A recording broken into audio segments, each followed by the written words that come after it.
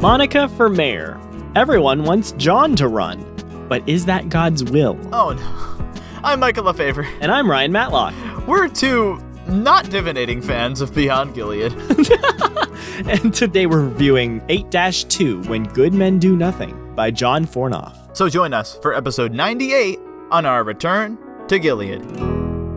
Yeah, I forgot for a second that we were actually going to rehash that stuff. Why don't we get the summary off the top here? Well, that's just the point of the episode. You know, you're right. Isn't it? Part of it. I think there's a whole other subpart that, like, if you take out the discerning God's will thing, this episode is awesome. Can I explain why? Please. So, here's the summary for this episode. When Monica Richter announces her candidacy for mayor of Coleraine, John Morrison begins to see signs that he should also run. Meanwhile, Tim Morrison learns a lesson about not doing nothing when a classmate of his is getting bullied.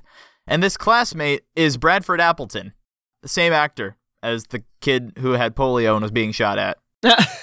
Like, not actually. Oh, okay, Bradford I didn't know Appleton. that. I catch that now. Well, if you listen to his voice, he's got the same "I don't care about anything" kind of voice. Sure. Sounding. Yeah. He's very typecast. Yeah. Melvin Gorf is this kid's name. And the whole Tim storyline, I'll start off with this one. Timmy's name has changed to Tim all of a sudden in this episode.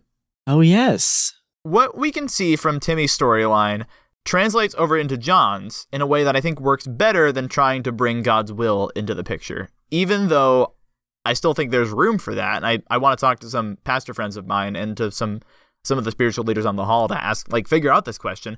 But regardless of that, let's talk about Timmy.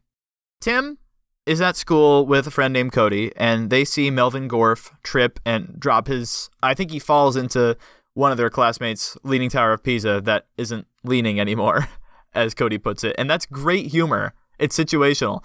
And then everyone starts chanting, Goofy Gorf, Goofy Gorf, and the monitor isn't there because she's taking care of something in the playground or something, or outside. And right. When Tim gets home, he tells his dad, yeah, but I didn't join in any of the teasing. I didn't do any of the teasing. So John says, wait, so you didn't do anything? And he brings out a quote by Edmund Burke that says, all that is necessary for the triumph of evil is that good men do nothing. And then he also brings up, he brings up the verse that says, let your light shine before men that they may see your good works and praise your Father in heaven. I'm mixing my translations there. And Tim says, I don't think those kids who were picking on Melvin would have praised my Father in heaven. And John says, no, but Melvin might have. And that's a great line to end that scene on because it's poignant. It makes you think, what can you do to glorify God? What can you do that is good? That's not just you sitting on the sidelines, not doing anything, not standing up for somebody else. Right. Like, your good works are things that you should do that either take you outside your comfort zone or are work to do. It's not going to be easy to be a Christian. So Tim does the best thing that he can after that, and he goes to Melvin's house and tries to make things right. And even though he's moving, and is he moving or he's going to another school? Something like that. Even though he's leaving the school, yeah. Tim makes a new friend in that moment. And I think that's the best that he could do and shows to Melvin that he did want to do the right thing. And Tim ends that scene where he's talking to his dad about it, saying, I'll never do nothing again. And that spurs John on to make a decision about the mayoral race because Monica announces her candidacy. And I'll get to Monica in a second and that whole thing. Did you have anything you wanted to say about Tim first? I mean, I agree with you. I like Tim in this episode and the sort of the story that he goes on. Mm-hmm. And I think I see where you were coming from earlier when you said, like, if we took out all the discerning God's will stuff from this episode, it's a great episode nonetheless. Because that's basically what you're left with is Tim's storyline, which is a really touching storyline. Well, not only that, but also John learning from Tim what he should do. Yeah, to a certain extent. We'll get there. But even just Tim's storyline, I love. I mostly love where it comes out. It's kind of bittersweet because it's kind of too late for Tim to do much because the kid's still going to be moving to a different school. Mm-hmm. And so he can't really make up for what he did and bring things back to a scenario that would have worked at this school that would have maybe fixed things a lot better from where they were. Mm-hmm. But he can at least be a friend to this kid, at least for now. Yeah, and that's encouraging to like, even if we mess up, even if we don't do something that we want to do, it's not like Tim is asking, well, does he say, I think he even asks Melvin for forgiveness, being like, I'm sorry, I didn't stand up for you. And that's something that he didn't realize he should do, because he goes to his dad and is proud to say, like, I didn't join in any of the teasing, but I didn't really do anything to help either. And he's proud to say that. And now he has a change of heart, not because there was something within him that prodded him to do that, not because there was a calling from God or a conviction from God on that, even though there often is on those things. It was that he hadn't seen it this way. He didn't see it in that perspective. And now he's growing as a character. I don't know how much this will play into his character in the future. I think there's a specific episode in season 9 that comes to mind, maybe. But other than that, I like how that goes for him. Even though, even though I don't think we ever see Gorf again in the series. Unfortunate. Which, if you spell Gorf backwards, it's frog. What's his first name again? Melvin. If you spell that back, it's Nivlem. Which just sounds like Melvin just said with a lisp. Nivlem. I like how when Timmy is sympathizing with Melvin, he says, yeah, kids used to pick on me in kindergarten. I had a lisp. He says lisp. I had this lisp. I have a lisp. I also like how Melvin plays one. Usually 1-on-1, but it's just him, so it's just one. Oof. Poor guy. That's real sad. That's a villain backstory if I ever heard one. Oh, man. Harry the Platypus. When I was a child in Gimmelstoop, I only played one. If I had a nickel for every time a villain in a fictional series played one, I'd do 2 nickels. Which isn't much, but it's kind of weird it happened twice. Anyway, tying that into John's storyline, Monica's first scene in this episode is she's getting things ready for the announcement, and she's only in the 2 scenes, in this one and in the background of the next scene, and she's calling Friendly Francois fresh fruit. Alliteration. We were just talking about this last episode, and it's hilarious here, because she's trying to call to complain about the grapes and how she was supposed to get green grapes instead of red grapes, right? And she was supposed to get red. She got green. And she got green. And she calls and says, I was supposed to get red, not green. What kind of a fruit man are you? Okay, I understand you're a friendly fruit man. That's great. I've got to imagine, this sounds like Barney is on the other end of the line. I'm a friendly What kind of fruit man are you? I'm a friendly fruit man. And then she leaves. And then we get another great conversation between Brooke and Becca. You can tell they're such good friends because they know how to pick on each other.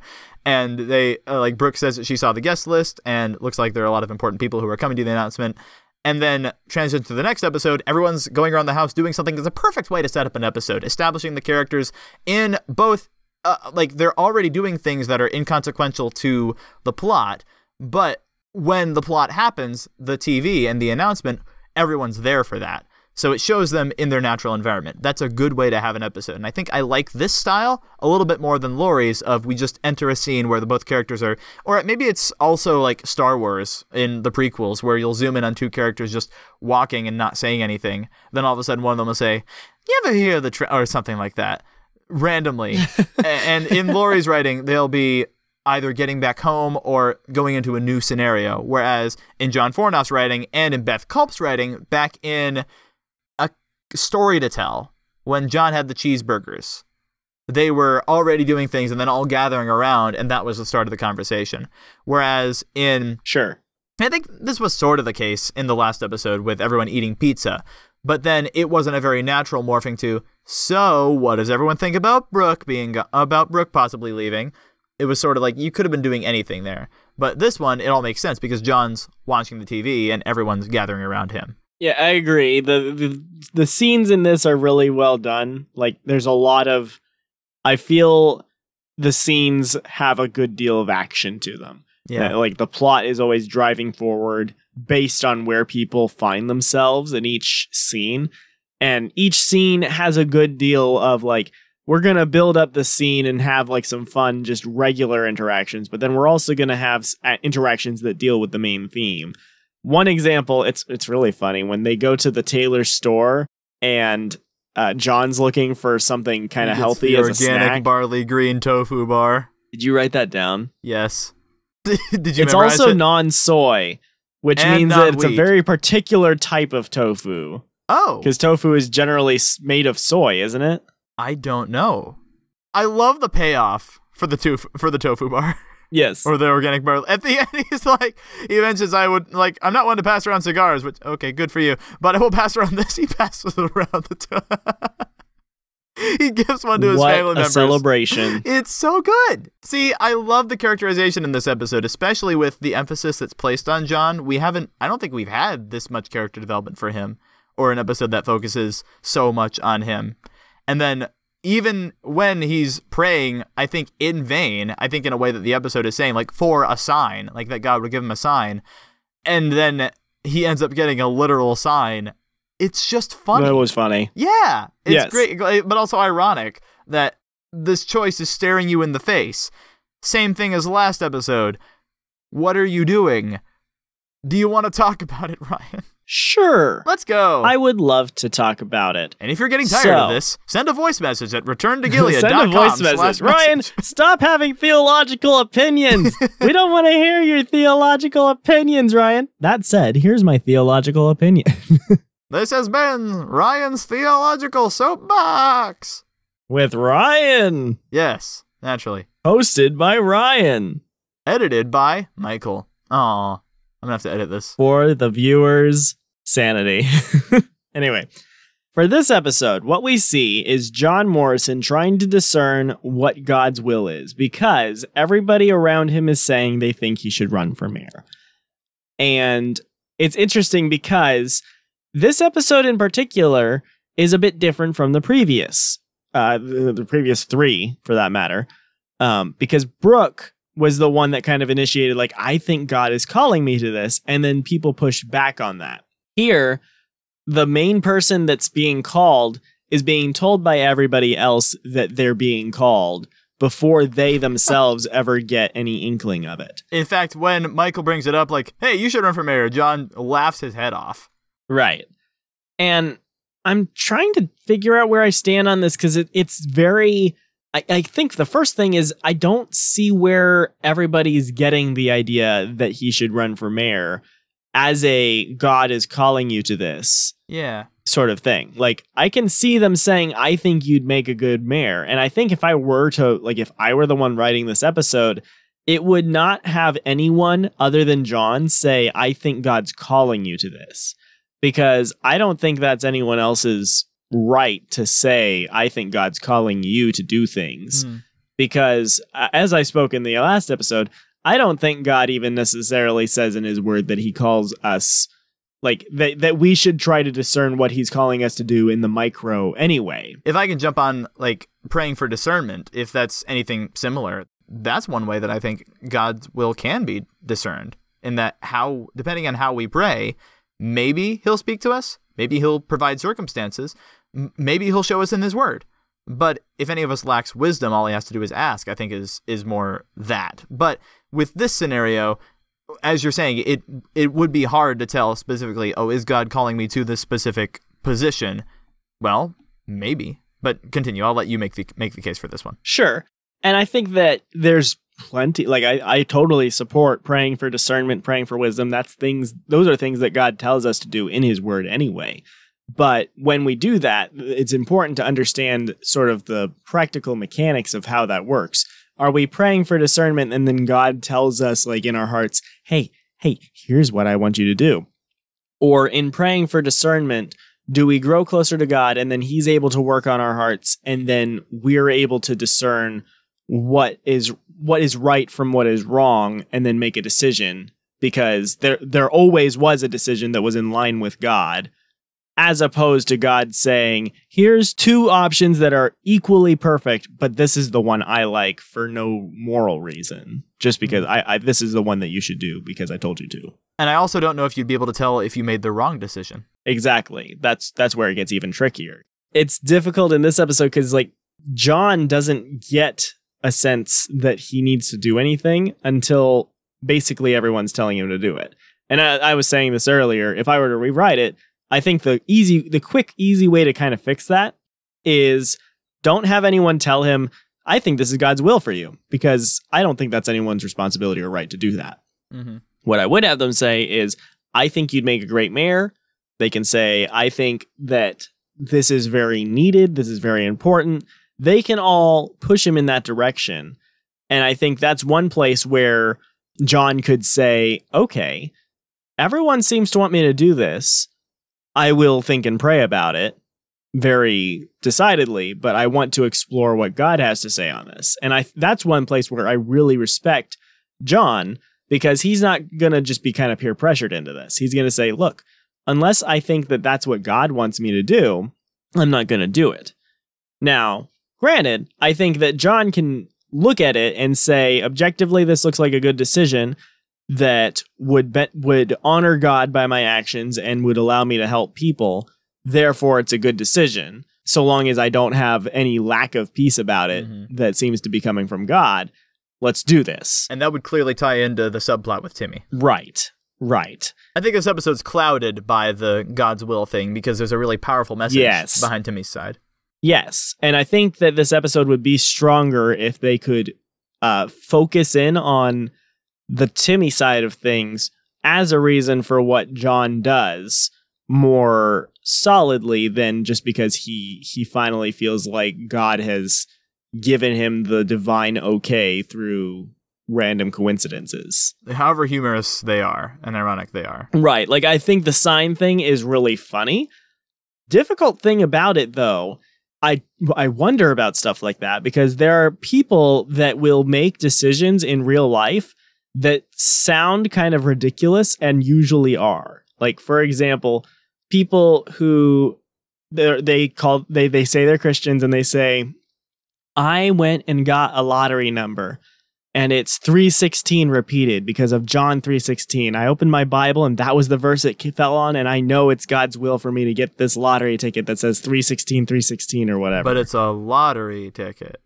Right. Guys. Like, that person is looking for God's will in fortune cookies, more or less. And that's where, like, we would look at that and say, that's clearly bonkers and really not the way that you should treat God's will. But then we look at this with John, and he's like, oh, well, Monica's thing says it's time to make a difference, and it's a sign. So that's clearly a sign from God. I don't go looking for God's will in billboards, typically. Sometimes one might just so happen to have a message that might be applicable to my current situation, but I don't draw divine wisdom from that, per se. John doesn't even necessarily not want to be mayor either. He's just kind of neutral about it. It maybe is right. The one moral thing is the whole good men do nothing, which isn't in the Bible. It's a quote from, who was it? Edmund Burke. Yes. So Edmund Burke said at one point, the only thing necessary for evil to thrive is for good men to do nothing. I'm probably messing up that quote. But the question then becomes, is that true? And is that enough of a basis for John to say, yes, I will run for mayor because I have to oppose Monica? What do you think of that? I think that works. Because Monica being mayor would be a net downside, especially considering what she's wanting to bring to the town, the gaming district or the entertainment district with limited gambling, the bars, and with John's example of, look at South Point, this town that brought that stuff in and then just became a highway, a tourist attraction. So he's seeing that as a negative, but he also sees that because everyone is telling him, if we change everyone else saying, hey, some people saying, I think God is calling you to do this, if we change it from that to simply them saying, like, I think you'd be a great mayor, then he sees that he has the support. He's one of the most popular men in town because of all the connections he has. From what we've seen, he's one of the most influential men. He's a judge. He has the position. He has the means to do it. So I think that's enough to say, yeah, he should do it. And him saying, oh, but there are all these downsides. Politics are tricky. Yeah, but you're John Morrison. You know how to be above that. I think that makes sense. Even apart from the Bible, I think just on a practical level, that would work. I agree with that. I think it's like, especially if we look at this from just a practical standpoint, it makes sense what he does. Like he realizes Monica would not be a good mayor. If she doesn't have any opposition, she gets it instantly. And we definitely don't want that. We want to give people an option at the very least. and everyone is saying that he should do it. So to a certain extent, he's already been elected by the people unofficially. From a practical standpoint, there's no reason he shouldn't run for mayor. And when you look at that in light of, okay, can I bear fruit here? Okay, well, the positive is that I'm able to do good things for the town and stop Monica. The negative is that it might have stress.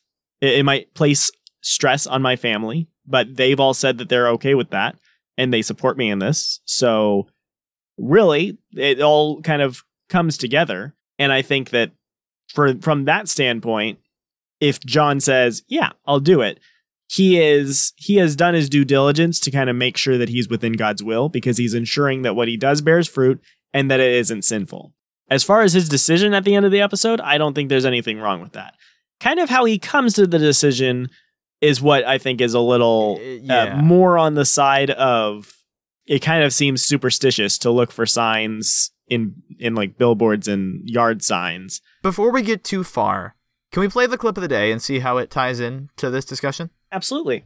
Unless God specifically tells me to run, I don't think I should. All right, then. You're right. Unless you hear clearly, you shouldn't run. Oh.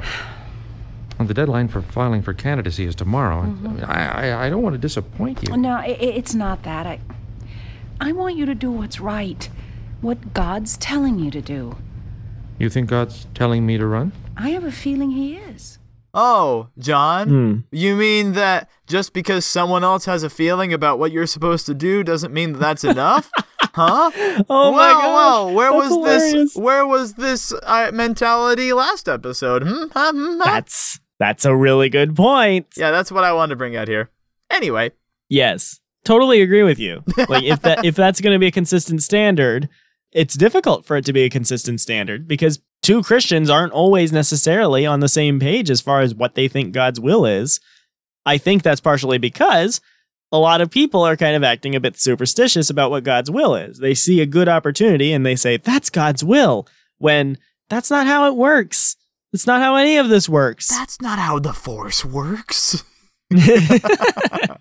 Anyway, does that kind of bring this whole discussion to a wrap for now? Yeah, I think it does. Like, again, it's like the last episode where there's one key thing that I think is kind of at the foundation of the episode that I disagree with. Mm-hmm. That doesn't mean that I don't enjoy it, because these are real, like they are very real characters, and they're experiencing life based on their beliefs and their actions, and it's written well despite my disagreement with the foundation. Mm-hmm.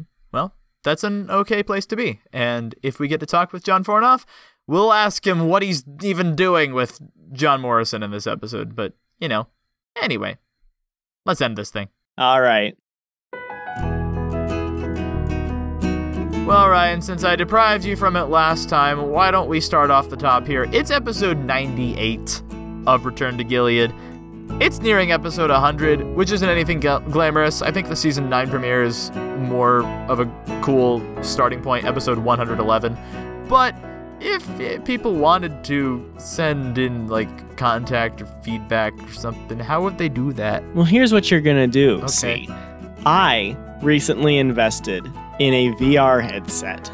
And you know what? I'm going to be the first person to use VR headset to access returntogilead.com. If you want to be the second person and just so happen to have a VR headset lying around, you can go to returntogilead.com using your headset, and you can view in 360-degree phenomenal resolution the wonders that are returntogilead.com. You can leave a voice message for us. I don't know if the VR headset supports that.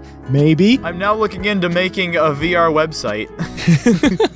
But you can also listen to our wonderful catalog of other episodes, as well as interviews of various people who make up the cast and crew of Down Gilead Lane and Beyond Gilead. Yeah, I'm just going to leave it at that because we have literally no more time in these wraps. Next time, we're going to be doing episodes 99 and 100, Trouble in the Jungle, parts 1 and 2. Looking forward to it. So until then, I'm Ryan. And I'm Michael. Thanks so much for joining us, and we'll see you all in the next episode as we once again return to Gilead.